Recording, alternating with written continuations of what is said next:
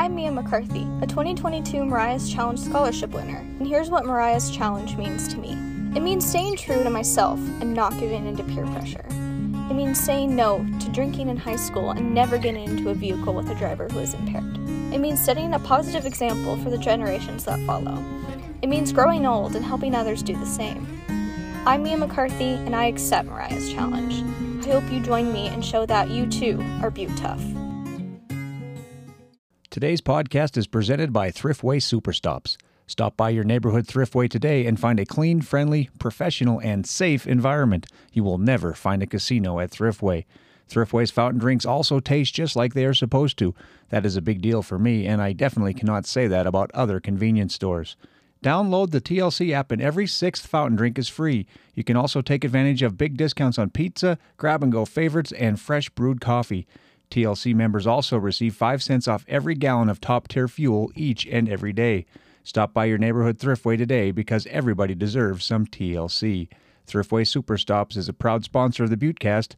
Now, let's get the show started. Proud to be from Butte, America, USA. Welcome to the Buttecast with Bill Foley. It's a podcast about the greatest city in the world, Butte, America. Amen. Let's meet the people and characters who make Butte the richest hill on earth. Woo-hoo! Now, here's my dad, Bill Foley. Proud to be from Butte, America, USA.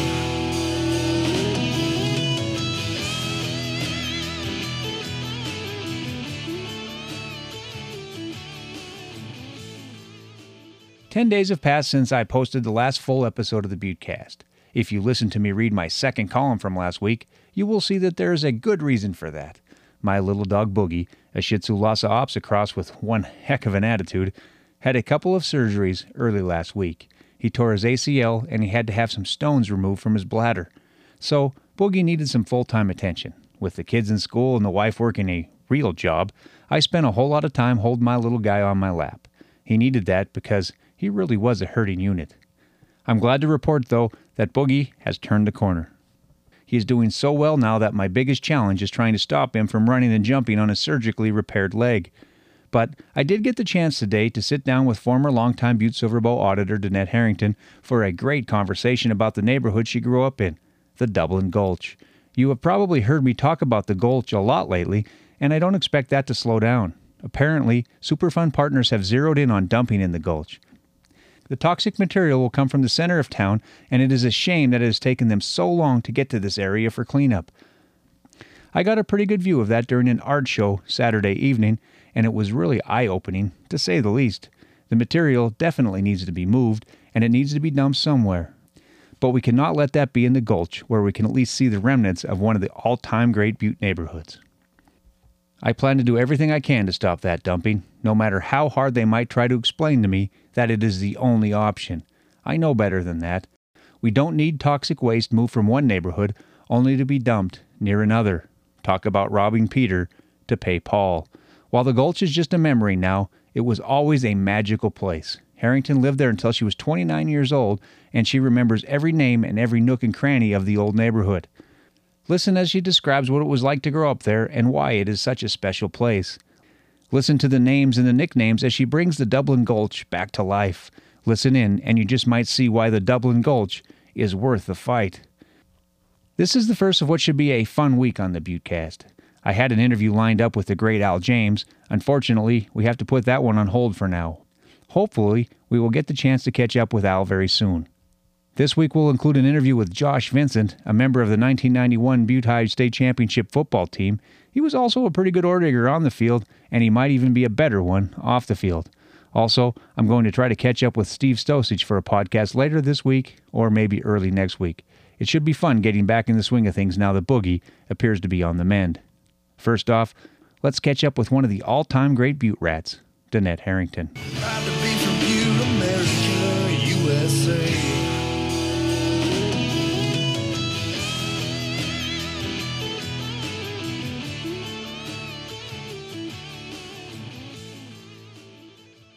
Well, Madam Auditor, I appreciate your time today.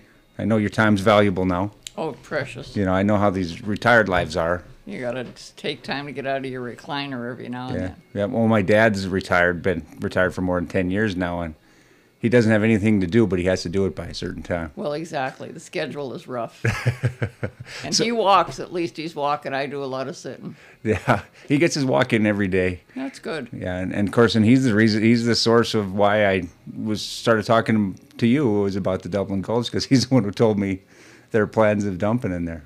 Well, and I had not a clue about it. I think I did hear from Debbie and Lee Whitney, but up until then I had no idea. And it was after I think Jeff had said he was going to have you call me. So I want to get involved. I'd rather get involved and get my 2 cents worth out there than to have it be destroyed or buried or gone before there's any kind of a protest against it. And I think that's one of the reasons I want to get involved.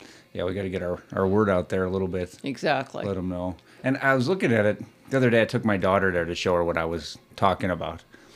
And it's a mess. It just doesn't look good at all. You know, right it's now. a dump up there. Yeah. I couldn't believe it. When you look right around the warehouses and you look at the spray foam, which I'm assuming all the places had to be insulated to keep some heat inside, but it looks just like a garbage dump, and the grounds look awful around it. And then I don't know what that one building is that would be like where Redneck Kelly's house was. It's kind of the engine room was on the right, and then the gallus frames with the little shiv wheels they had of it that they called the idlers. Yeah. And behind that is some kind of a gray, I don't know if it's a box car or something they put in, but that would have been sitting right where Redneck Kelly's house was. Is that in what the that bottom was? of the yard, yeah. And that guy was, he must have been something else. But it's one of the coolest names ever, Redneck Well, Kelly. you know, I don't know if you remember, but on my campaign cards I had nicknames. Yeah. And Redneck was one of them, but Redneck wasn't ever in the Gulch when I was there. He was married and lived on Main Street. Oh, really? Yeah, so the other brothers were there, Danny and Willie, and then 2 sisters, Marg and Mamie. Yeah. So there were 4 of them living in the house, and they left, I think, Lit Kelly, their nephew, helped them find a house out in Hillcrest, so they were one of the first ones to leave the Gulch when they made us leave. And when you think about it, we left in the September of '74, and they still have done nothing with that area. So those homes and those ladies that lost their touch with each other, all the moms that didn't drive, they could still have been there till they passed away instead of moving them out and having them find houses. And then they had to learn how to take the bus. They had to learn how to have a ride everywhere up here they could walk wherever they wanted to go. So it really was a useless trade. Overall, way better houses. They got moved into better neighborhoods, but it just was the sense of family of the people that lived in the Gulch. So you moved out in 74. 74. And the Kelly went in around 50s, right? I'd say the early 50s, 49, 50. Yeah, so the Kelly mine, it sits right in the heart of the Dublin Gulch. I didn't realize it was there that long, that people lived there. Yeah. And around that. Well, when they were Gallus frame. building it, there used to be a fellow that was helping building, I don't know if it was the Gallus frame or part of the crusher, but my father loved it because he would be singing Goodnight Irene while he was working. Oh, yeah. Quite a singer. Dooney loved him. He said it was just a great place to sit out in the porch, drink your beer, and listen to the guy sing. So you got to see him actually construct the Gallus frame. Yeah. That's kind of cool. Those are our skyscrapers. You know, you see the picture of the famous picture of the guys eating lunch, building the building in New York, sitting on the beams. Yeah, you kind of envision that. Those guys building that must have been. Yeah, it was pretty amazing. And after they finally erected the engine room, and they put all the windows in, it just totally made it different because everything else was steel and brackets where the engine room became a room, and then they put the crusher in. And the rest of it, the warehouses didn't go until years later, but they were really good to us kids when we were around there. We used to roller skate. Nobody had skates, but we had something that resembled skates that tied onto your shoes. And they would let us roller skate around the engine room because it was the only flat piece of ground with pavement on it in the whole area. Yeah. And then the guys, when they had the carpenter shop up there that was helping building, and I said, it's amazing because we had stilts every day. They'd go down, they'd make us a pair of stilts. And every kid in the Gulch had a set of stilts. And then at night you'd have a fire and you were going to roast potatoes. You had to burn your stilts, so then you had to go the next day to get another pair of stilts. They say, didn't we just give you stilts yesterday? So you had to use them for wood that night. Yeah, we had to use them for wood. Yeah. And there's not a flat spot in that Gulch. No. It's think you said everybody walks funny We all walk with a little slant because you always had one leg higher than the other, no matter what direction you went. yeah. That at the one point there was quite a few houses in there though. That was Well, a pretty decent when sized I neighborhood. left, there was 11. When my dad was young, there was 100 houses on Hungry Hill, and it was most of those went with fire. If they had a fire, like 3 or 4 houses, because we didn't have any fire hydrants or a fire department. Also, so they went. Fires were pretty. They came from Centerville, was our fire department, so they come over by the Badger, by the Speculator, down Anaconda Road by the cement plant, take a left and come in the gulch, or right, I guess, and come in the gulch. By then, the house was gone. Yeah, by the time they responded. Yeah. Yeah, because it was that wasn't in Butte Silver Bow. It was Or county. in Butte then it was Silver Bow County, not It Butte. was county, yeah, it was the county, Yeah. so we didn't have a fire department. And I can remember somebody told my father once it was the only street in the house that you had to go up to get in and up to get out. Pretty unique like that. Yeah. And it's the best named neighborhood. Oh, Maybe I know. Hell's Kitchen might give it a run, I suppose. But I suppose, but Dublin Gulch is good, and then Hungry Hill, which there is a Yeah. place also in Ireland that's Yeah. called Hungry Hill, and that was where the steam pipes ran up Yeah. and over to the cement plant, which was on Anaconda Road. Yeah. And it seems like that's, Butte people always wear they're from Butte on their, on their badge. Like Dennis Leary's joke about being from New York City. He said, I'm from, I served in Vietnam. Yeah, so what? I'm from New York City. And Butte, Butte's a lot like that. But the Truly. Gulch was like, it's such a sacred, I remember Hoagie's, and Mike and Jack talking about being from the Gulch when we played Yeah. football for them. Yeah. It was such a proud thing just saying the Gulch. They didn't have to say Dublin Gulch, just the Gulch. Just the Gulch, and then we had our own baseball field. How many neighborhoods? A lot. In those days, some of them did, but we had our own, and never had a base or a real ball. We had something tied up with string that they used, and that was a long time. And I can remember one year, my dad used to sweep the road so we could get our car up to the house, and it took him hours. And then the kids would go right after him and kick all the snow back on so we could sleigh ride. And so he was down there sweeping the road one day, and Danny Hogarth was over sweeping the field, and Dooney said to Danny, "What are you doing?" And he said, "I'm looking for my skis." And Dooney said to him, "When did you leave them there?" And he said, "I left them there last summer, and I just can't find them." He's trying to sweep the baseball field looking for his skis. Gee. Crazy, but poor Dooney shoveled the best years of his life. He spent and thrown ashes on the road so he could get the car up. I was out to throw ash to get a little traction. Yeah, a little traction. Before we did the sand. Yes. Is when We never had sand in the Gulch. We had boulders. they're still there. A lot. They're of, still there, A yeah. lot of boulders. And a lot of trees still there. Mm-hmm. Like I think Lee Whitney was telling me she could see the trees from her backyard. And her hedge is still there. Yeah, I think she clipped some out when she did. got in there years ago. Well, I went up with Patty Lee one day. Tom Powers took us up, and I think somebody else, and Patty and I went all the way up to Ida's house, which was too Ridgely. The rest of the houses were all Summit Street. And there was the 300 block, which I lived on, and the 500 block where the Scuckshay and Condinihi and the Cerniches lived, and Hogarth's. I think she was 533.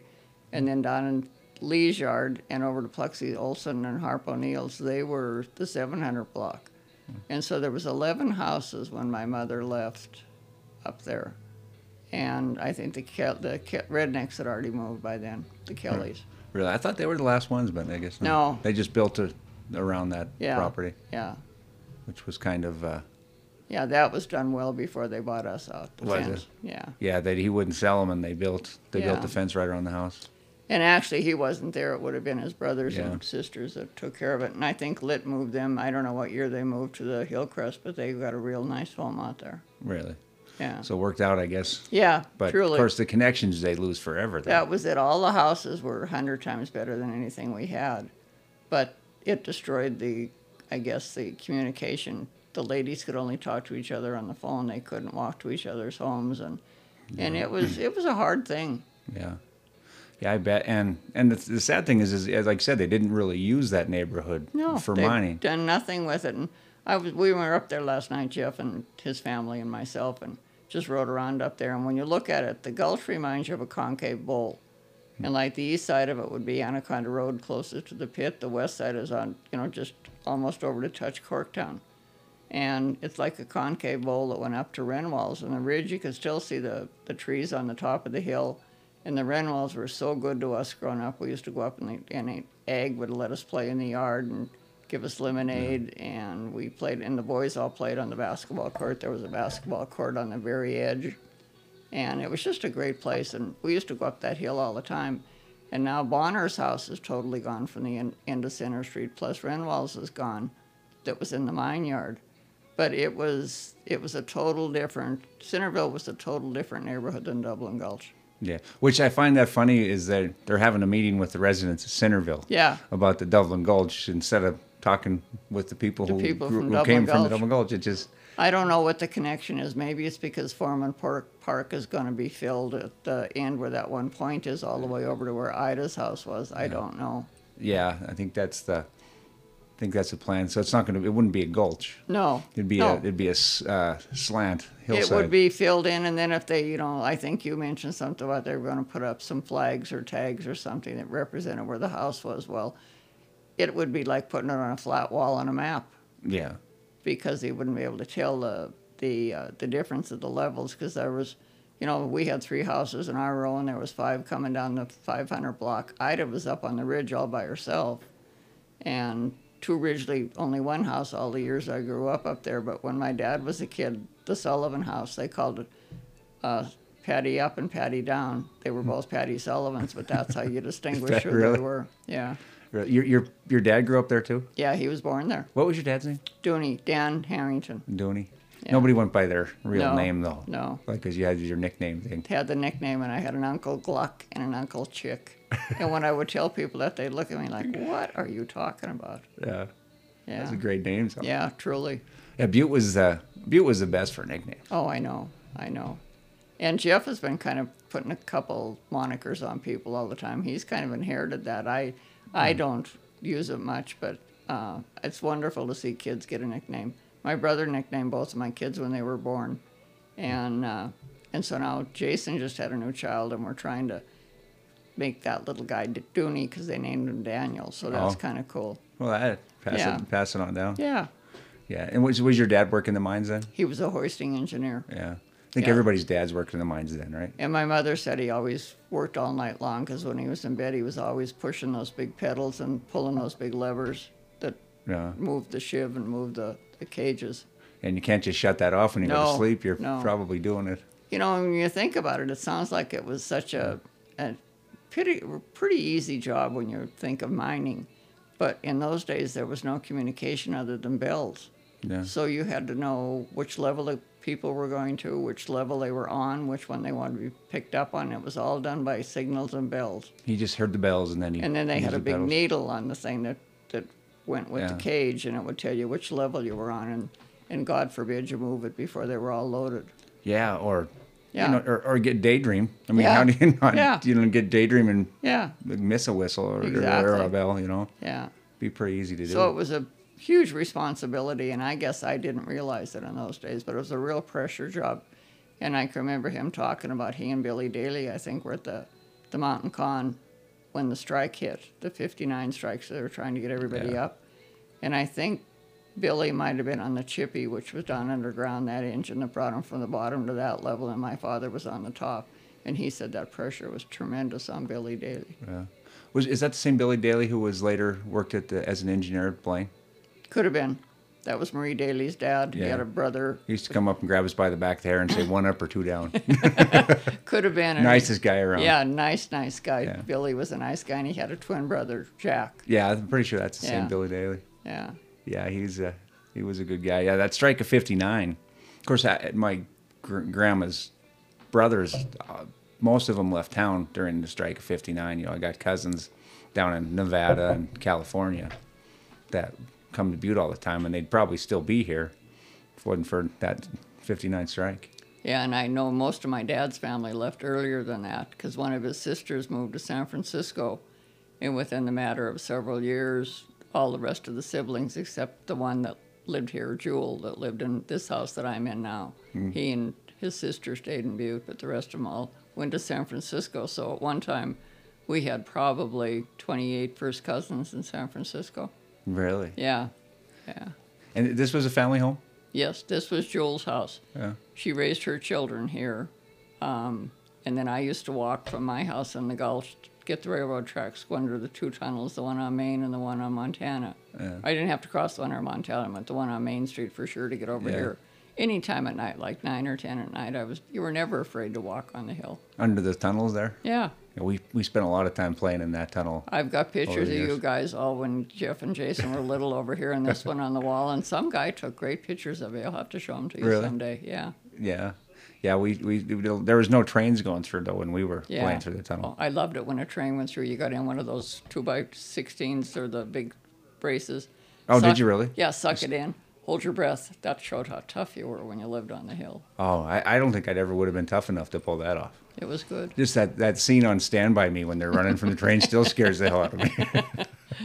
Well, you had to show your colors when you were young, especially if you were a girl. Yeah, you had to be tough. Yeah, had to be tough. Congratulations to this week's Lescovar Honda Athletes of the Week. Butte High golfers Gavin Roesti, Chase Choquette, and Chelsea Lyons. All 3 will represent the Butte High Bulldogs at the Class AA state tournament in Billings. Roesti and Choquette share the boys' honor. Roesti, a senior, extended his Bulldog golfing career by tying for 14th place at the Western AA Divisional Tournament at the Bill Roberts Golf Course in Helena. He shot a 76 and a 79 for a 155 total.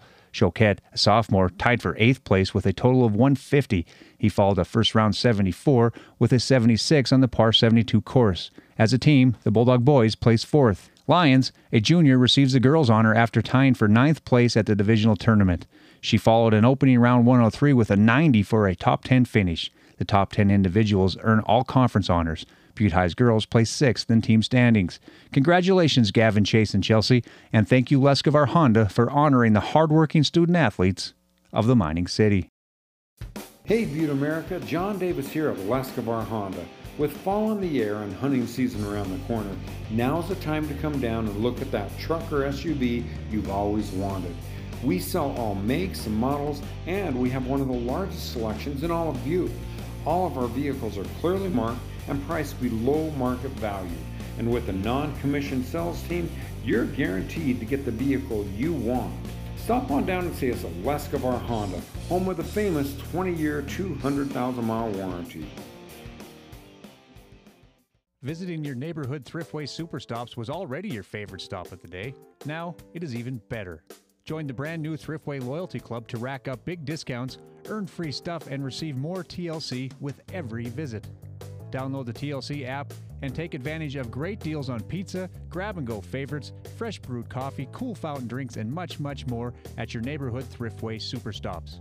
Loyalty Club members also save 5 cents per gallon off top-tier conical fuel every single day. Plus, earn points at the pump and in the store. Casa Grande Steakhouse serves steak and so much more. You cannot beat their seasoned hand-cut Rocky Mountain ground beef. But did you know about their menu filled with made-to-order pastas, chicken sautés, mouth-watering seafood, appetizers, enticing desserts, or their most recent addition, sushi? Thursday nights are sushi nights at Casa Grande's, where you will be welcomed as a part of the family. Casa Grande's can also handle all your catering needs with style, class, and a taste that cannot be beat. Visit Casa Grande Steakhouse inside the historic Bertoglio Warehouse at 801 South Utah Avenue in Uptown Butte. Call 406-723-4141 for reservations. Check out their menu at casagrandesteakhouse.com. Casa Grande Steakhouse, eat where the locals eat. Is your house too cold or is it too hot? Either way, Lockmer Sheet Metal is here to help. With more than 40 years of experience in the heating, ventilation, and air conditioning trade, Lockmer Sheet Metal strives to bring you quality service and knowledgeable work to help with your HVAC projects or needs. Lockmer Sheet Metal offers repair services for all forced air, central air systems, installation of new HVAC systems, service contracts for maintenance and service, all residential and commercial applications, fabrication of sheet metal for all types of projects, and ventilation and exhaust systems. Call 406-782-2224 or visit LockmerSheetMetal.com to warm up or cool down with Lockmer Sheet Metal, your local dealer of Trane heating, cooling, air handling, and ventilation products. For all your home heating and cooling needs, remember Lockmer Sheet Metal. So I assume you were tough. I was tough. Yeah. Although I was pigpen for the baseball team one time. All the boys were playing baseball, and I really wanted to play, and they wouldn't let me play, so they said, you can be pigpen.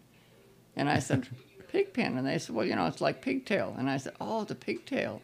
So I kind of thought that was pretty good. And what it was is I stood behind the catcher, and when the ball rolled down the road about 35 feet, I went and chased it and brought it back for the game. Yeah. So a pigtail wasn't all that fun. That's one thing when you grow up in the hill, we know how to chase a ball down the street. Exactly. Never had a fence or a backstop. Yeah, well, we never had our basketball hoop in front on Buffalo Street until after they took the yellow hill away. Oh, really? Yeah, so, and I remember every time I shot there, I wish they still had the yellow hill because it would have saved me a lot of running down the hill because, they turned it into a slope. Exactly. So it was a useless slope, too. Yeah. All you do is lose your baseballs and stuff in it. Exactly. Couldn't play on it. Yeah. But, so the hill was actually, we had the yellow hill, which we'd hit play baseball in the yard and home runs up onto the hill. Oh, sure. It looked like we're hitting them into the grandstands of a Major League Stadium, Yeah. Great imaginations, which the kids do not even use today. Yeah. They're so occupied with entertainment. They don't play outside. Yeah, truly. We were lucky, and those black rocks that were between Ida's house and ours, I mean, the formations on them, I used to pretend like one of them was a dollhouse or my house, and there was a kitchen and a front room, and then you had flat rocks that were your chairs, and they had a transformer up there years after I was probably in high school, I guess. I would have been earlier than that, probably grade school. And so we used to steal rope from the Anaconda Company and go up and tie it over. The boys did this. They tied the knots, and we made swings, and we go corner to corner, kitty corner on the gallows frame. Then they come by and cut it down, and 2 days later we'd go get more rope and tie it up one more time. Just a constant struggle. Yeah. And when my brother got shot up there, Danny Sullivan came down to my mother, and he said, Marg, Jimmy got shot. And she said, where? And he said, on the hill. Well, looking out our door, we were living in nothing but hills, no matter what direction you looked. Yeah. And so she was a wreck till he finally walked home, and then she looked at him, and he had been shot in the neck. Some of the guys got BB guns or 22s for Christmas. And so Danny Sullivan and Hare, in order to get a turn to shoot, they had to set up the bottles. So Hare had just bent down to pick up a bottle, and one of the kids shot the gun and got him in the neck. Jeez. And so when he came through the door, and I was 6 at the time, so I don't totally remember it, but I remember the story. And she said, Jimmy, you ruined your new tennis shoes. They were covered in blood from bleeding off of his elbow. But he was in the hospital for 2 days before they found the bullet. Really? And the first thing she says is the shoes? Yeah, Jimmy, you ruined your tennis shoes. Yeah, it sounds like a mom. Yeah, it does, doesn't it? Yeah. Yeah. I didn't realize he was shot. I knew he was a tough old guy, but I didn't. Yeah. The bullet was still there. He couldn't enter the service. It was in a little pocket over his lung in the back. No kidding. It came down his neck and went under his arm. So they couldn't go in and get it. They couldn't reach it. They were afraid it would move. Yeah. Yeah. And so it was there all the time, huh? All the time. Wow. Didn't slow him down. He was still just a tough kid. Yeah. Was there a big investigation, police or anything like that after someone was shot? I don't remember anybody. It was just boys being boys. Boys being boys. Yeah. Boys being boys, and because that today would be the front page of the it would newspaper on lead story in the news. And then he and Danny Sullivan used to set fires. They were little firebugs, setting the weeds on fire. So my mother had just about every kind of retribution she could think on him. So she went down to a neighbor and asked for one of her daughter's dresses. So she put him in a dress, scotch taped a bow to his head, and made him go out and play with his friends. He never lit another match. That was effective. Yeah, very effective. That's awesome. Crazy. So great stories in the Gulch. When the kids got bikes, somebody got a new bike. It was great. 4th of July, every family ordered a display of fireworks. They came in catalogs, and they were like $9.99 to $29.99. So every family got one. So after we went over on the side hill by your house, where those black rocks were by coming down from Barry's to watch the fireworks, then we'd come back and light them off in the field in the Gulch. And it would be like 5 hours of stuff, fountains and all kinds of crap going up. Great place to play. The kids were great. I mean, it was a family of families. Yeah. Basically. And I said to Joey Sullivan one day, I said, we had so little, yet we had so much. Yeah. Yeah, there's nobody was financially rich No. in the Gulch, but yeah. No. But yeah, that's when your neighbors. Of course, it doesn't. I remember going to the neighbors' borrowing a cup of sugar. Yeah. Which those days are they've been gone for a long time. Yeah. But that was something that, stuff like that all the time. And all you had to do was be at somebody's house, and when it was dinner time, they'd see if you wanted to stay. You could stay if you wanted to. You didn't have to call your mother. You just didn't bother going home. Yeah. You just stayed someplace else. Yeah. And then when we went on vacation, it was amazing because if you were having a gripe with somebody in the neighborhood, too bad, because we went to Pipestone. And that's the only place everybody went. The Lees went, and the Moriartys went, and we went. I don't know if the O'Neills went, but it was just nothing but families. Just a Pipestone, huh? It's just a Pipestone. I didn't think there was anything in the world but Whitehall and Butte till I was in high school. Really? Was there a grocery store in the Gulch Hill? There was years and years ago. Linda Hagenbrook had a bar and a grocery store and a pool. There was a swimming pool in the Gulch. No kidding. Yeah, we never had water in it because some boy drowned in it, I think, long before I was able to go out and about. Right. But it was right on the corner behind Plexi Olson's house. And she would have been a grandmother to the Hogarths. There's not a lot of swimming pools in Butte at all. No, And there's to one in have the one Gulch. that early. Yeah. There's still not a lot of swimming pools. No, you have to there be isn't. almost crazy to try to have a swimming pool. Exactly. You'd get to use it Yeah. 3 months a year, if that. So But- the memories in the Gulch are fantastic. I mean, it was a great neighborhood. The mothers were all friends. Most of the dads worked together.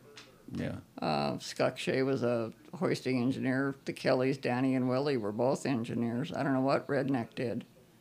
Well, Hogarth. I used to come over. I think when my grandpa was adding on to his house, he came over and watched him every day. Oh, did he? He stood at the fence and talked to him and watched him. My grandpa and his friends who were building the house. Yeah. I don't think he helped. I think he just stood there and talked to him. Yeah, I think one of the Kellys might have been a carpenter, but I think Willie and Danny, I know for sure, was a hoisting engineer. Patty Lee was a miner. And that couple of years where you were able to go down the Kelly to see the levels underground. And I went down 3 times, Sharon McHugh and myself. Really? Because we had relatives come from San Francisco and everybody wanted to go down. And you go down there and the level that they took you to was pretty pleasant, actually. It had a Right. place for lunch and pop machines, and you'd go see where they were working. And I knew Robbie Smith was there, Patty Lee was there. I mean, it was just amazing, the people that you knew that were working, that were friends of your friends. Yeah. And their dads were down underground. Must have been a noisy neighborhood, though, with It that never mine, right? stopped, the wheels rolling all the time. Yeah. And then the crusher, yeah. Yeah, I remember the con being, when I lived there.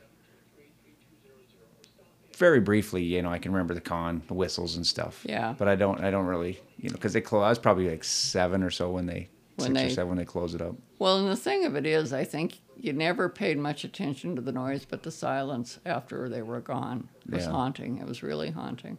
Yeah, because it was just always the whole uptown was Yeah. noisy. Bustling all the time.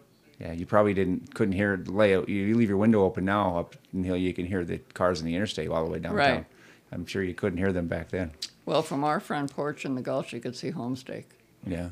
And so we'd sit out there in the night, and we had a fairly nice yard and front porch. And I can just remember my father sitting out there thinking, what more would you ask for life than sitting on the front porch watching Yeah.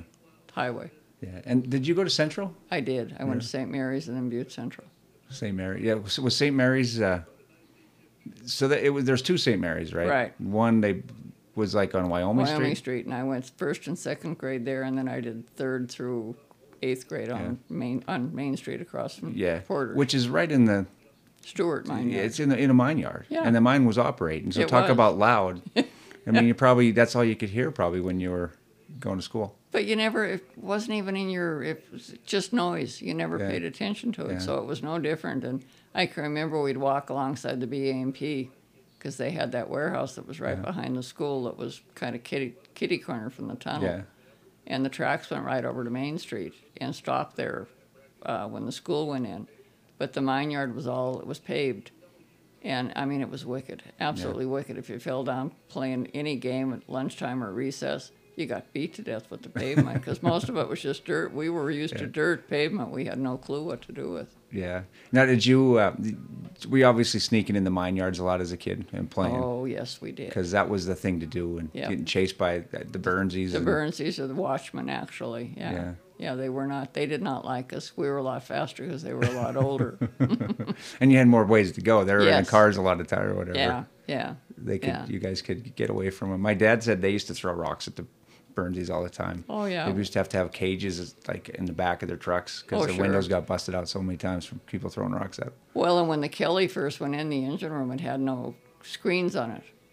And the kids threw rocks at it and broke all the windows because the higher corner by Harp O'Neill's house was almost like looking right across the street to a window. So, it was just asking to have a rock at it. Just tempting you. We're just sitting there like, throw a rock at me. Yeah, did they ever catch you? No. Yeah. No, I was able to hide a couple times, but we did a lot of very disastrous things when you think back. And had the parents known, they would have never let us out of the house. Really? Yeah. See, I knew if I would have got caught by, which we called the Burnsies then, Right. I think it was just security guards. I don't think there was actually Burnsies anymore. But I probably wouldn't have been in trouble. That was the only time because my dad had so many. He disliked the company and everybody so much that I probably, that would have been the one thing I could have got away with. Anything else.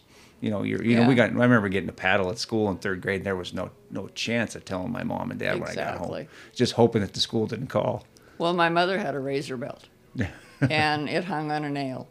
And when she would go after you, we had a house that had the door between the 2 bedrooms so you could make a full circle. And we would be laughing because she'd be chasing us with this belt, and she'd be swinging it.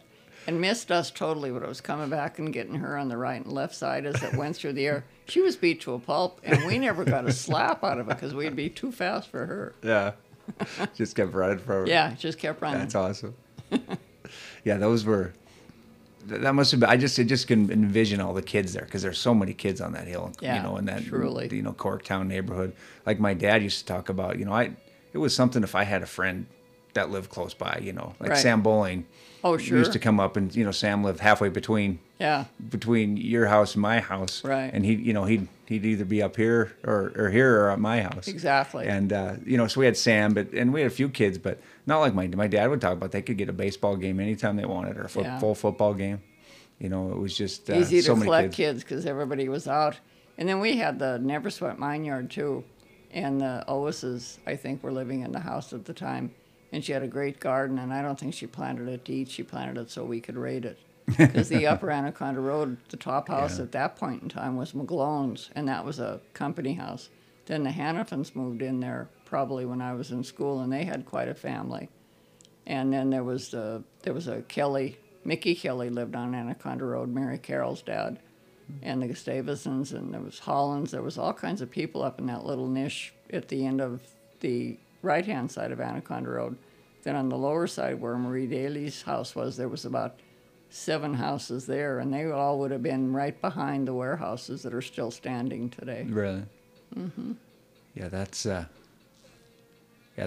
just amazing, the memory that you have of all those houses. And as I'm talking to the kids, and it almost makes you feel bad because I can rattle on, and I think they probably would have been real happy with just 2 or 3 lines of what I was telling them. Yeah. But instead I did paragraphs. But I'm kind of like that with texting too, just that it's supposed to be a sentence or 2, not an epistle. Well, sometimes you need words. Yeah. Oh, I use way too many. Yeah. Are you looking for a place to host a special event or a party? Or just looking for a drink served by the best mixologist in town? Look no further than 51 Below Speakeasy and Casino. Take a step back in time and enjoy some of our signature cocktails such as an old-fashioned or a pink mate. Stop in for happy hour Monday through Thursday from 4 p.m. to 6 p.m. and 2 p.m. to 6 p.m. Friday and Saturday for $2 cans of your favorite beer or 2 for $5 seltzers or well mixers. Or try one of our tap beers for just $5 along with weekly specialty cocktails. Located underneath the Miners Hotel, where Butte locals receive a 20% discount on rooms, 51 Below has live music every Friday night. So stop by 51 Below Speakeasy and Casino for a good time with good friends and great drinks. And don't forget to dial 5. Shop where the champions shop at Dig City Supply. The Fan Gear headquarters for all things Montana Tech is right across the street from the Uptown Parking Garage on Park Street. Not only can you get your Charlie or Digger fix, but we carry the area's largest selection of Montana and Montana State apparel, as well as Butte High, Butte Central, and all the elementary school gear. Dig City is also home to the exclusive licensed Butte Icon shirt collection. We partnered with cherished Butte institutions to offer one-of-a-kind graphic tees from places like the Silverbow Drive-In, Beef Trail Ski Area, Bonanza Freeze, and our brand new Evil Knievel designs. Head uptown to Park Street and check out Dig City Supply and find us online at digcitysupply.com. You want to watch your favorite football team on Sunday, but it isn't on TV? No problem. Go to Meadows Sports Bar and Grill and check out all the games. In addition to a full-service bar and a menu full of terrific entrees cooked to perfection, Meadows also has the Sunday ticket. Kick back with some raised fingers, the best pizza in town, and a refreshing drink as you root on your team on one of 31 big-screen TVs at Meadows. Don't miss a moment of your favorite team with Meadows Sports Bar and Grill, where the food is the star. Meadows is open at 11 a.m. every Sunday during football season. There's no story so good that a drink from Park Street Liquors won't make it better. From the finest whiskeys and regional spirits to the latest RTDs and select wines, Park Street Liquors has all the ingredients to make your parties and stories legendary. Park Street Liquors can also assist with your corporate event or wedding by helping create and plan your wine and spirits menus. You name it, and Park Street Liquors has it. Stop by and see Tom and the crew at 133 West Park Street or call 406-782-6278. Make your stories legendary. Debbie Shea, she grew up in Muckerville right over here, right? Right in the house on the corner. Yeah, and Lee Whitney, she grew up in the Gulch. Dublin Gulch. Yeah. And there's Dan Miordi, is that how you said the last name? Danny Moriarty would have been on the sunny side. He would have been off of Anaconda Road. I see he's on Facebook. Yeah, he's real fired up over it. Yeah, and but are there a lot of people that you know that came from the Gulch that you still see around town? Kitty Lee is still a very old Gulcher. She and I are probably, Shirley Barry is probably the oldest, Lee's mother. Yeah, and she's like 98 90. She just told me how old she was too, and I forget, but she's doing great. Looks beautiful. So, yeah. I mean, she hasn't changed in years in appearance. And Kitty is 2 years older than I am, and I'll be 80 in February, so we're probably three of the seniors from the Gulch. Yeah. And that's what I think it was Lee mentioned, is the fight that we're trying to save the Gulch. Is it just too personal for our generation? Does the next generation, would they care? Yeah. And all I can think about, and I think I told you, I saw Moose Patrice talking about McQueen, and he got very choked up about saying there's no visual evidence that there was ever a neighborhood down there. And he said most people, like Wyoming Street, you can go back and see where all the Mulcahy's and the Dennehy's and everybody, the side hill, that it's still there. So you can generate those thoughts and fire up those memories. But when you look at what they've covered over and buried, it just makes you want to cry. There's no happiness there whatsoever. Yeah. Of going back. Yeah, it's just, I imagine it's got to be hard to look at it when you go up on that con mine in that overlook and look down on that. Yeah. It's got to be tough. It is. It's just, it's amazing. They have contoured the landscape a little bit. But as a rule, I could walk you right through and tell you where everybody's house was. And my father had one of those pits that you drove up on and changed your oil. Yeah. In Condini, he had one over on the other side of his house. And everybody for miles would come and pull their cars up and change their oil. I remember going to one of those with my dad. Yeah. And then they would just they'd drain the oil right down into the ground. The ground. And then they'd just throw the oil filter right over the side of the hill. Yep. Yeah, and then they'd cover the oil with sand. Yeah. So there was lots of dirt to cover it. And dirt bombs. Geez, I can remember when we were kids, that was one of the things we used to do was throw dirt bombs at each other. Do you ever remember a dirt bomb? Yeah, I do. Big clump of grass, and you'd fire it at somebody. It was like throwing a pellet at them. Yeah. Yeah, craziness. Yeah, and I'd love to see that cleaned up because like I was looking at the allocation agreement of 2006, and it ruled that the Gulch and up above, around with the piles of dump that they left by the Bell Diamond there, above it, are part of the, what does it call it, the historic mining landscape area. Okay. So they wanted to show us what it was like when we had dumps on the hill. So the dumps are historic. Okay. Not the neighborhood. Really? The dumps. Isn't that amazing? I mean, that is just so backwards. Well, if you look at that picture over my head here, that's a painting of the Gulch. Oh, that is awesome. Who took that? Leroy Cottam painted it. Painted it. For my brother. So it shows all the existing houses before we moved out. That is awesome. Isn't that nice? I'll have to take a picture of You that. have to take a picture of it, yeah. Yeah. That's pretty. I would love to have been there. Yeah. I'd love to go back in time and see Meterville and McQueen and what it was like then. And Pluxy Olson, Pluxy was just a neighborhood wonder. He worked the Craven Garage for all the years I knew him. He was fixing cars constantly, and he had 2 sisters. Then the Odlins that lived on Wyoming Street above Sheehan's there, just before you make the corner. Yeah. Sis Odlin was an Olson. She was married to Thor. And so they were neighbors. And then there was a Jack Olson that lived over here, like between the Goodwill and the old Sisters Convent. Yeah. And he was another brother. So the families from the Gulch were large. So the people were scattered, brothers, sisters scattered all over that never stayed in the Gulch. Wasn't a lot of small families back in those days. No, they were all huge. Yeah. We were eating dinner out in the yard. We had a nice table and umbrella the night that the Bell Diamond blew up.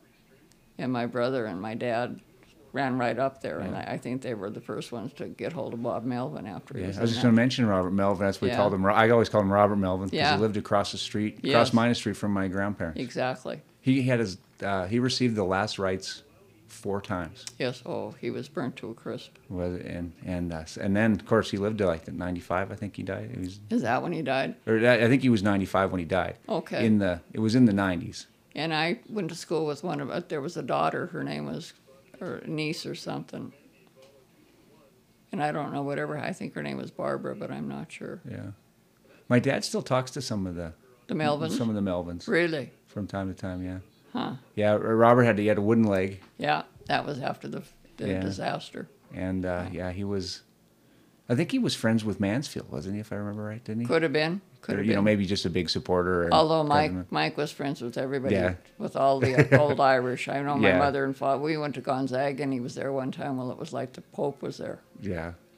So you remember what year was that when the diamond Bell Diamond blew up? I don't remember what year it was, but I remember it happened because my mother and I were a wreck because we didn't know if it was going to blow again. Yeah. And they just took off in my brother's car and went right up there, and then you worried, but when they come home, they said it was just that poor Bob Melvin really had taken the brunt of that blast. Yeah, and that's amazing that he lived so much longer after that. It is. And he was a nice. I used to shovel the sidewalks and you get a couple $. Yeah. He always treated us pretty good. You couldn't wait for the snow to come, so I'd race my brother down to Robert Melvin's house with a shovel to get a couple $. And do you remember, probably before your time, there was a guy that lived on the corner of Bell and Cleargate, the hump on Cleargate? Yeah. And his name was Turnaround Duffy. Is that what his name? Word for the railroad, yeah. Yeah, his house was there for a while. Yeah, Turnaround Duffy. He was right there on the very corner. Yeah, we used to. I think that's the house we used to sneak into after it was abandoned. Could have been. Yeah, and then we found a box of old candy. Oh. And we snuck it home. I'm pretty sure Jeff was with me.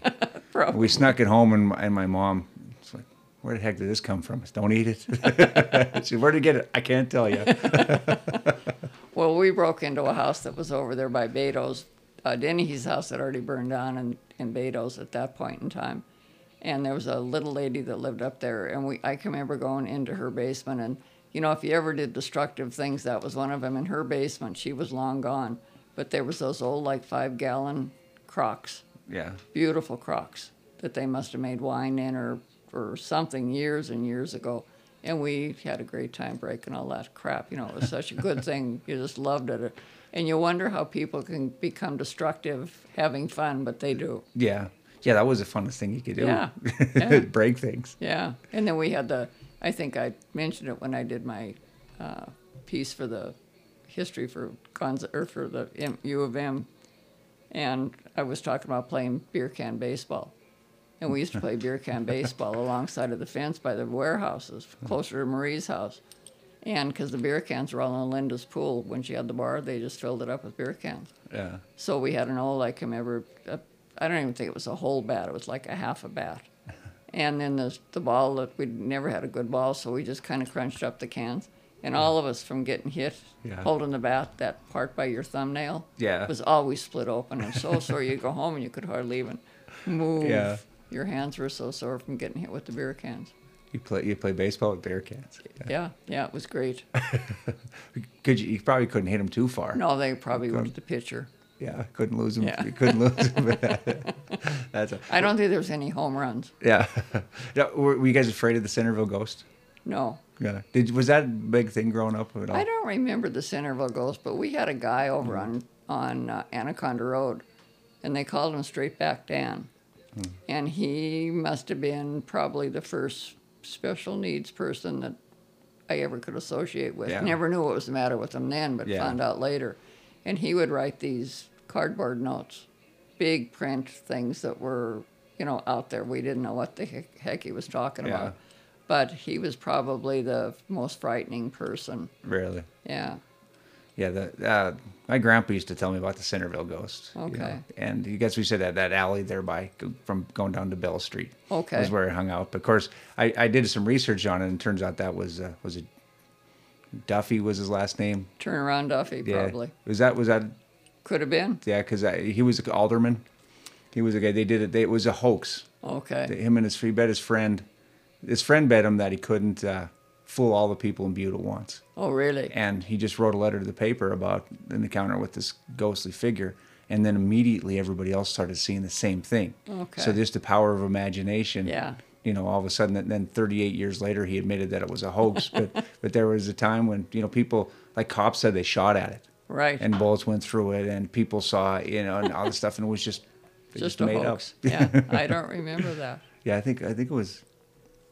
That was Joe Duffy, maybe. I can't remember. I wrote about it a couple. When I first mentioned that they were going to dump in the Dublin Gulch. Okay. I wrote about the hoax. I wrote about that as being more real than the plan for transparency with the EPA.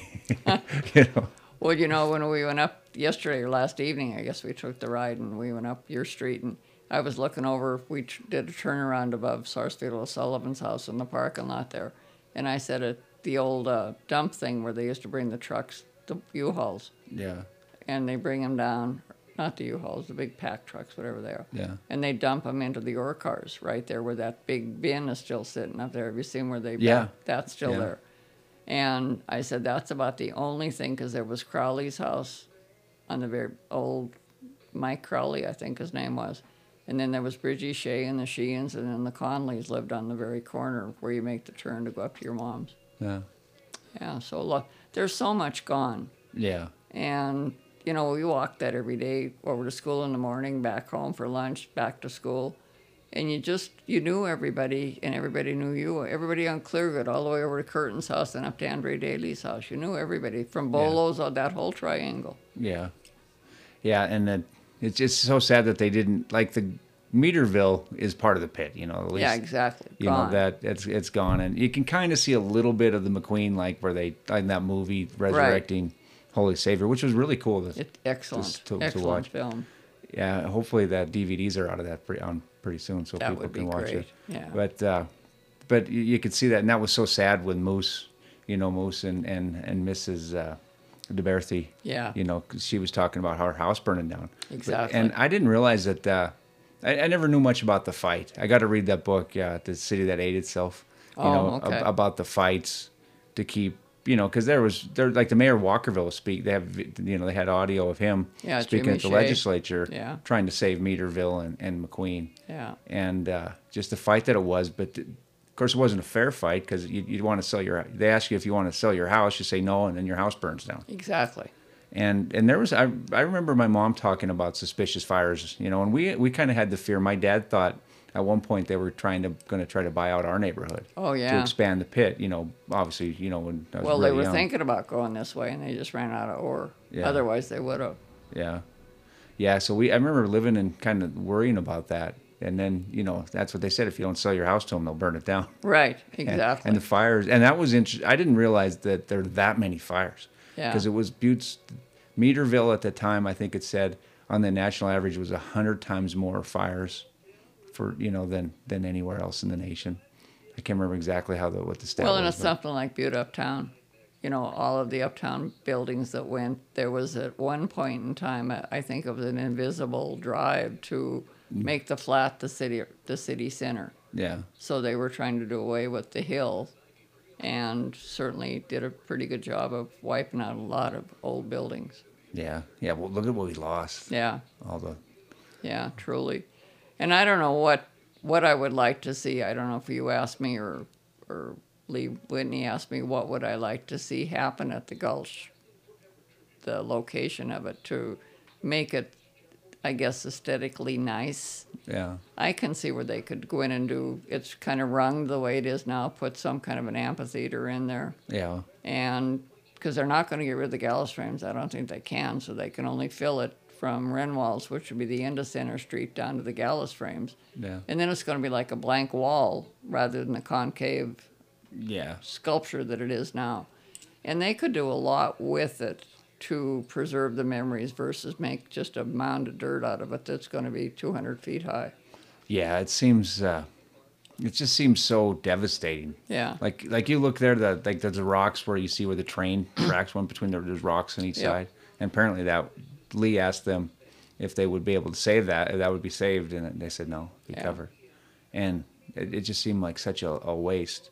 You know, it'd be nice to see them clean that up a little bit and have, you know, they've talked about having extending walking trails over there through it. It'd be nice if they could clean that up and extend the walking trails over there without the caveat of here's another 660,000 cubic tons of toxic waste to go with it. Yeah. You know, it's just... Well, it's going to lose once the landscape of the shape of the neighborhood is gone, you may as well just not even try and do anything to keep it in mind, because it'll be gone. It'll be like McQueen. Yeah, it'll just be a memory that you can talk about, but you can't even visualize anymore. Yeah. And it produced a lot of very huge families and a lot of huge memories, and a lot of families that were very important people as the years have gone by. Lone Peak Physical Therapy is your premier privately owned physical therapy, occupational therapy, certified hand therapy, pelvic health, and personal training facility located right here in beautiful Butte, Montana.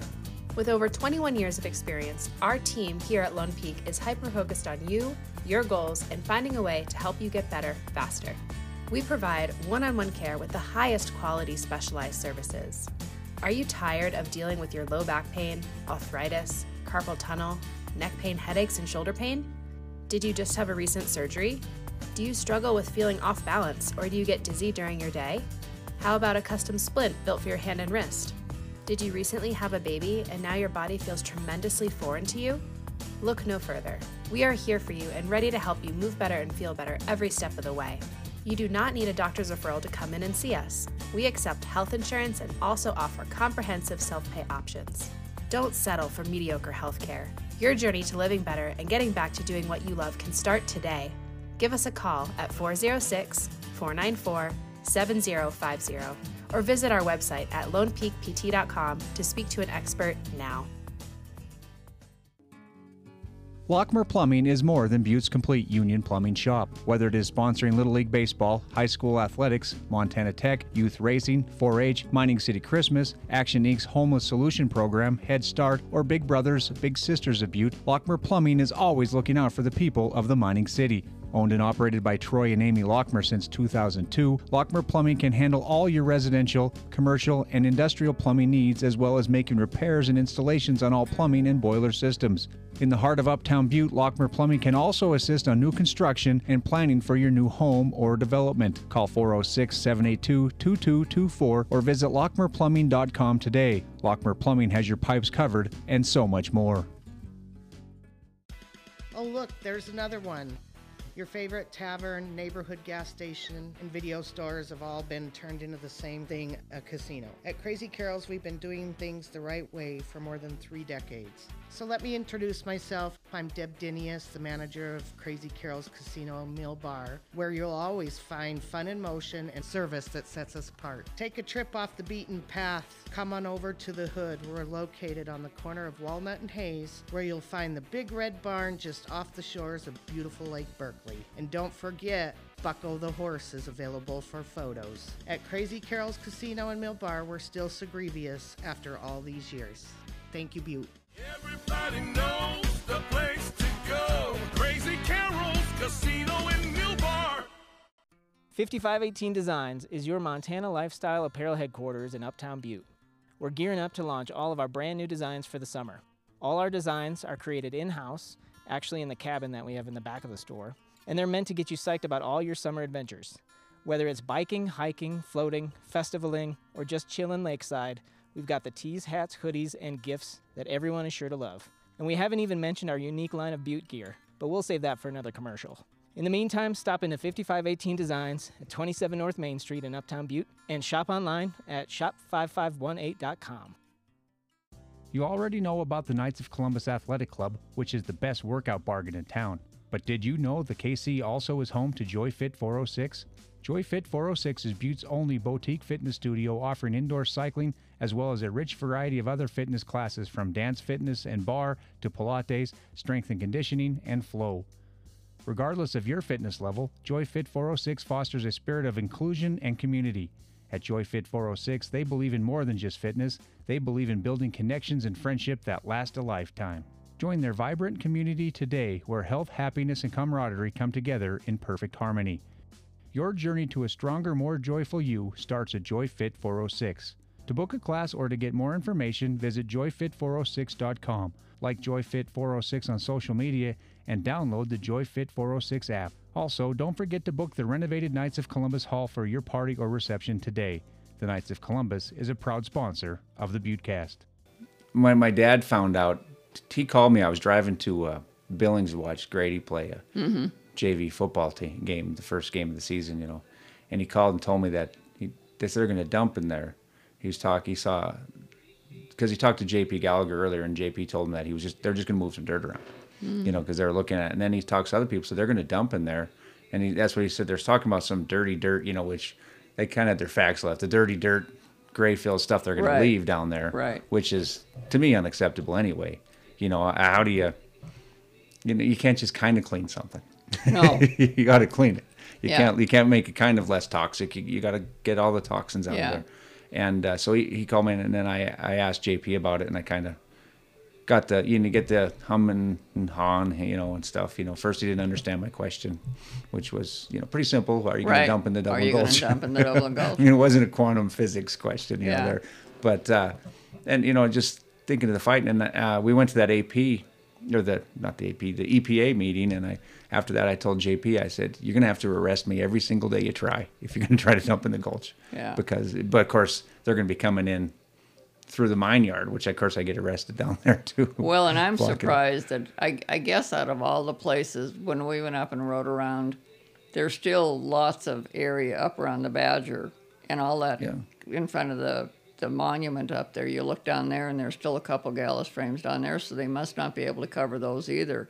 So whether they're MRI or whether they're ARCO or who they belong to, I don't know. So maybe nobody else wants to take the jeopardy of having the tainted ground dumped in their place, and I'm sure no neighborhood wants it. No. And this neighborhood, when they didn't utilize it to extend the pit from the Anaconda Road east, then it's been sitting there all these years. And why don't they do something nice with it? Because they started with the gardens, and they've just been like a cancer, and they've eaten up a lot of neighborhoods and a lot of memories. Yeah, it'd be great to see that fixed up and everything, or dumped somewhere else. And then they kind of throw that on the people who see it. I think, like Lee and Debbie got that. Right. Like, where else would we put it? Yeah. And that's why I said, well, we're not environmental engineers. Exactly. It's not our job to tell you where to put it. Yeah. We're just telling you this is unacceptable. Right. And that's where I'm at, and they could probably give me lots of good reasons why that's the best place for this and that, but I think, of course, number one is it's the cheapest place for British Petroleum. The most economical at the time. Yeah, and that's not going to cut it for me when you're talking about a company that made $28 billion in profit last year. Yeah. So I'm not buying that argument. Well, and it's really a shame because even though they were a good employer for the people that work there, they kind of pretended like they were a friend of the community. And I think some of the workers are very dedicated to the city of Butte, but they're the ones like us that really have no pull or no say-so. Yeah. And so then you get to the echelon of a company, and it's basically they could care less what they have to destroy to get the bottom dollar to work for them. Yeah. Yeah, it's probably important I say it's not the local guy like Josh Bryson. Josh Bryson works for British Petroleum in town, and I think he's a great guy. Yeah. It's never the local people. And he lives here, and he wants to make Butte the best place he can, but he's got, just as I remember being at the Standard, people trying to do great things at the Standard, and you got the Lee Enterprises would be pushing back, putting a cap on what you can and can't say. cutting our money. You're cutting, resources and limited, Yeah, So yeah. you're fighting against the corporation. That's worrying yeah. about the bottom dollar. Yeah, which is too bad. Yeah, which that'd be nice if you make it a big enough public relations issue for that big company, though they might respond, because they spent a lot more money than I'm sure they wanted to in the Gulf of Mexico. Oh, I'm sure. when they had to clean that up. Yeah, it's amazing, but it would be nice, even though there's only a sprinkling of the people left that lived in the Gulch. The stories are still tremendous. I mean, great stories. Jeff keeps wanting us to get some night, the bunch of us that are left, to get on the KC and record a bunch of us talking stories about That'd how be we awesome. intertwined during the years of grade school and early high school until everybody got married and moved away. But, I was there till I was 29, living in the Gulch. Yeah. And then I think it was I got married in 73 and my mother and Hare moved out in 74. Yeah. Yeah, so it's 49 years ago, I guess. And- Going on 49. And did you work for the city? I did. I know you worked for Metro Sewer but was it the city or the county when you first started working for local When I government? first started working, it was the county. Yeah. And I worked for Metro because Metro was going in for county only.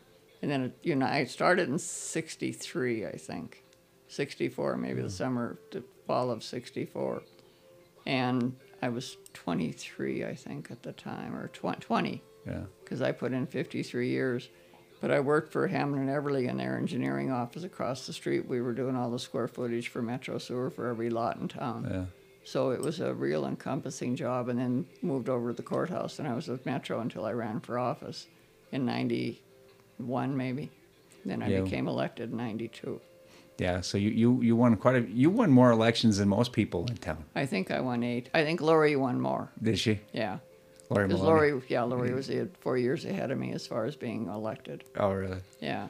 So you didn't want to run one more time just to tire? Well, I'm 73, and I thought, if you don't back off now, you're going to die in your disc. So yeah, it was good, but it's something that I really miss. I miss the activity and the people. I don't miss going to work every day by any means. I love doing nothing, but I was very blessed with a family of people that worked around us. The courthouse was a fun place to work. We started so much. Lori and I got involved with the Christmas decorations, and then we did St. Patty's Day lunches, and we did Halloween root beer floats for the kids. Yeah. We did a lot of things that made the courthouse a fun place to go rather than to pay a bill. Yeah. And that was real important to us because people pay a lot of money in taxes, and so we were trying to give back. And I can remember you were talking about Brenda McDonough earlier when he was a council commissioner, and we had a club, and it was called the Social Club. And if you belonged to the social club, you paid $1 a payday or something into the social club by choice if you wanted to. And so Brendan always said, so what happens if you're non-sociable? Do you not get to go to the sociable, sociable things? Yeah. But he used to kid us all the time about that. But that's what paid for the activities that we did, and the decorations were paid for by the Silver Bow and the trees. But all the other functions that we did, we actually had the social club that paid for it. Yeah. So it was a good time, and the lights on the buildings. One year I had 23 buildings uptown with the roof lights, and it was so nice, and now they're all gone. They're all faded away, huh? Well, we didn't know it at the time, but the hail, when it hails, Oh, is that what happened? hits those bulbs and it knocks the filament out of them. They're just kind of like that window that's just sitting there asking for it, right? Yeah, exactly. Got to throw a rock at it. Well, I remember when you worked at Metro, I can't even remember how I'd get in there at the courthouse now, but we used to go to your office. Yeah. And I thought it was pretty neat that Jeff got to go visit his mom at work, because that was something, I could see my mom. I didn't want to see when she was at work. She was at school. Yeah. And she was a teacher's aide or whatever. All right. But we always had, after when we were at Central Junior High, we'd walk home, but we'd always had to go to your office first to show the report cards. Yes, exactly. So I used to get the lecture from you before I got the lecture from my mom, because Jeff would go in there. If Jeff had a B, it was rare. And he never studied. Yeah, and if I had a B, it was rarer on the other occasion. My report card in junior high, I remember I had a couple D's one time, and I remember you gave me a little lecture before I got home, and my mom gave me the lecture. Or it was more than a lecture from my mom. And I laughed the day that Dan Foley, I don't know if you were you didn't do senior year at Central, did you? I transferred over after sophomore year. The year that they come up to register to vote because I was running for office, so they were able to vote for me, which was kind of cool. Dan Foley brought him up from the government class. Yeah, that was the first election that I got to vote in. Yeah. That we got to vote for you. I was on the ballot. And it was against, Kearns. Yeah, Mike Kearns. Yeah. And I think he was the last one that made it to the general, but when I first ran that year, there was three gentlemen and me. Really? Yeah. And you... all the way up until the very last one, and Ben Thielen filed against me. Oh, did he? The last year I was there, and he said, I don't think anybody should get a free ride. So I ran into Ben at Mother's Day Mayfair at the Civic Center, and I was with Jeff and Jason, and so we're kind of going down the aisle, and we're three abreast, and we're walking, and I saw Ben, and I said, I'm going to go talk to Ben. And so he looked at us like, oh. And I walked up, and I shook his hand, and I said, Ben, I'm running for auditor. If you don't have any preference, could you vote for me? And it broke the ice. I mean, it was wonderful. Yeah, that's pretty funny. Yeah. That, I think when you ran was the first time I heard, because you were always Danette Harwick. Yeah. And that was the first time I think I heard Harrington, because you threw that name out there. Because did. that was a pretty powerful name for an election to get out there to Harrington. It was, and I was changing it after my divorce to Harrington anyway, but it was a pretty good shovel on the cards. And the cards were well received, my little handout cards. And if you do something on a card like that, people remember it. Yeah. You know? So that's an important clue if anybody's ever going to run for office, do a nice handout card. Yeah, they do. A lot of them you'd see the county seats and stuff like that are different. Miles. But the nickname one was great. The nickname one. And then Lenny McCarthy ran for clerk and recorder one. She put a Povatitsa recipe on the back of it, which was her mother's Povatitsa recipe, which was kind of cool. But usually it's just, regular stuff, miles or your license plate numbers. Yeah, I'd like to have my grandma's recipe for pasties. That'd be a good one to put on the card. But I don't. I think my mom was too offended when my dad wanted her to get my grandma's recipe because she had her own recipe, and we like grandma's better.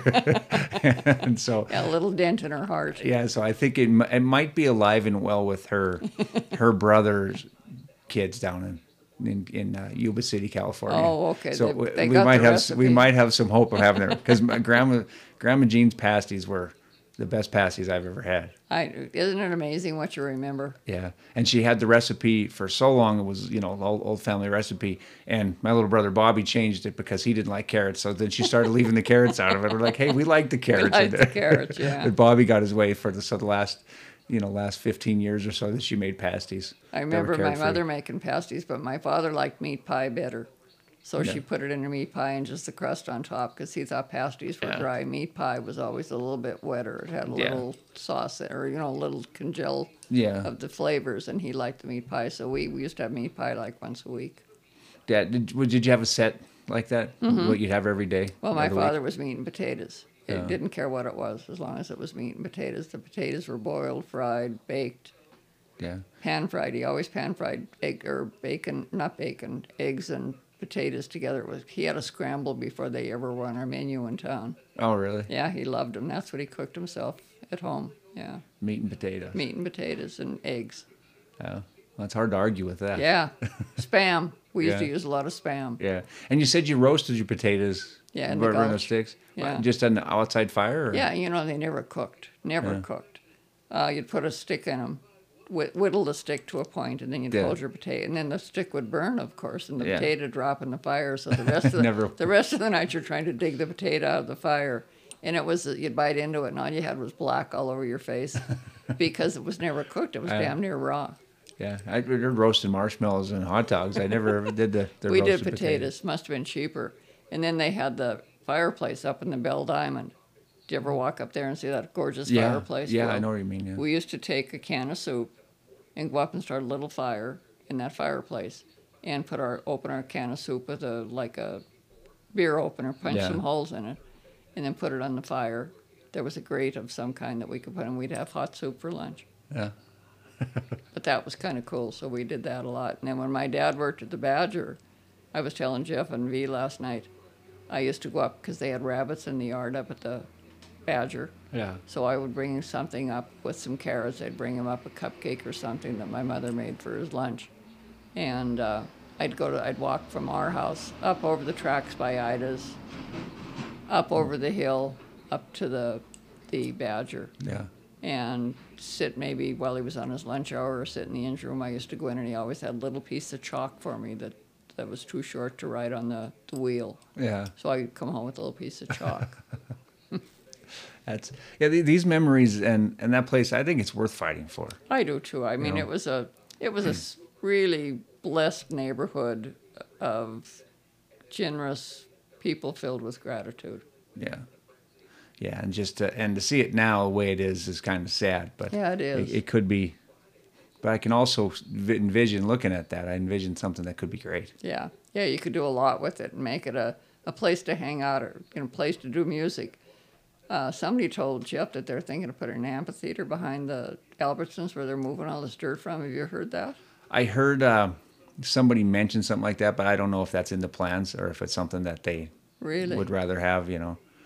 Because it's the plans on that were kind of secret. Because remember they came out with a artist rendition, 3-4 years ago, I don't think. And they had something, but I don't think there was an amphitheater. It was just like a couple lakes, and the cleanup there. I went to this gentleman had an art show down there. He's an environmental engineer, and he made some art with some stuff that he found down in the north side tailings there, which are behind between Casey Street. Right above that walking trail they got there. And that place is, I never realized how bad that is. That's where they're taking us out. Oh, really? It's just, the dirt there is just, it's different, it's like blue or green all the time. Really? I'm kind of colorblind to green, so I'm not sure exactly what color it is, but yeah.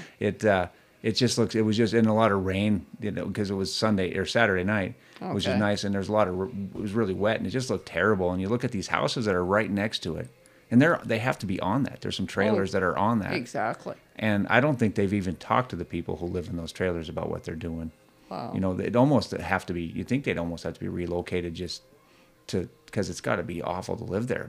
Yeah. The levels that of lead and different things that got to be just off the charts for them. Of course, growing up in the Gulch, the boys used to always swim in the Copper Pond. Yeah.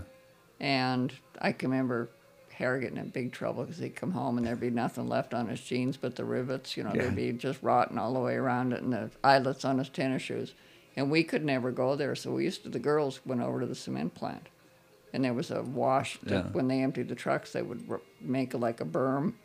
And then the water ran in that all the time because they used to flush out the trucks. Yeah. And so we could go wading in the cement plant, but we couldn't go to the Copper Ponds because the boys wouldn't let us in. You wonder how any of us ever had children, with all the stuff that we don't glow in the dark. Yeah, and Paul Panisco and I used to always joke, we call it the therapeutic cloud over the pit, and it'd sit there in the morning, and then it would just kind of slowly come down and settle over town. Yeah. And we talked about bottling some of it up, and trying to sell it because we called it therapy because it's either killing us or keeping us alive, one or the other. And when you look at the obituaries in the paper for the area that they said is so totally toxic to life, the obituaries, there's a lot of 80-year-old people that are and beyond that don't die till they're in their late years, and you think, so how toxic was all that stuff, all that dirt I played in and made jewelry sets out of the iron pyrite rocks. And you lived in it. And we had that big gusher that used to come from Centerville after the cloudburst, when we had cloudburst. Yeah. I mean, it was so strong coming down off of the hill between Ida's house and mine. It would roll, all the garbage went in the wash there. Yeah. It would move an old washing machine. It was that strong. Mm-hmm. So, and it was probably like yellow too. It was yellow foam. Yeah. We called it Indian foam. It was yellow foam. Yeah. Yeah. And then we'd go after it settled down, and it was kind of the clay stuff. You'd go and make little pies out of it. Yeah. See if it was clay or something, and it was nothing but mud. Yeah. And today you wouldn't let any of your kids anywhere near that. But no. But maybe once in a while. But that's that's how it was. And you look at pictures of Butte, from the 70s and 80s. Yeah. And you just see how that hill, how ugly it was with all this, it was, if you didn't know any better. Yeah. It'd look ugly. Like there's a line at the end of Mile High, Mile Deep where he calls it the dirty rock bastard. As he looked up at the hill, he says, "You got one of us, you dirty rock bastard. You're not getting me." So it's not dirty anymore like that. Yeah. Some spots are kind of dirty, but it's, at least the hills were like where the Yellow Hill was then. We played on that. Now you Yeah. can't. The Yellow Hill's like where it was. It is useless now. Yeah, It's the just ones useless ground. the ones in the gulch are there still. There's nothing but yellow, like over from our house to where I live. Yeah. Is that big wash that came down Yeah. when they ran the railroad tracks over there. Then there was a wooden water box that came down there when I was a kid. We used to play in the water box all the time. It was like a wooden flume.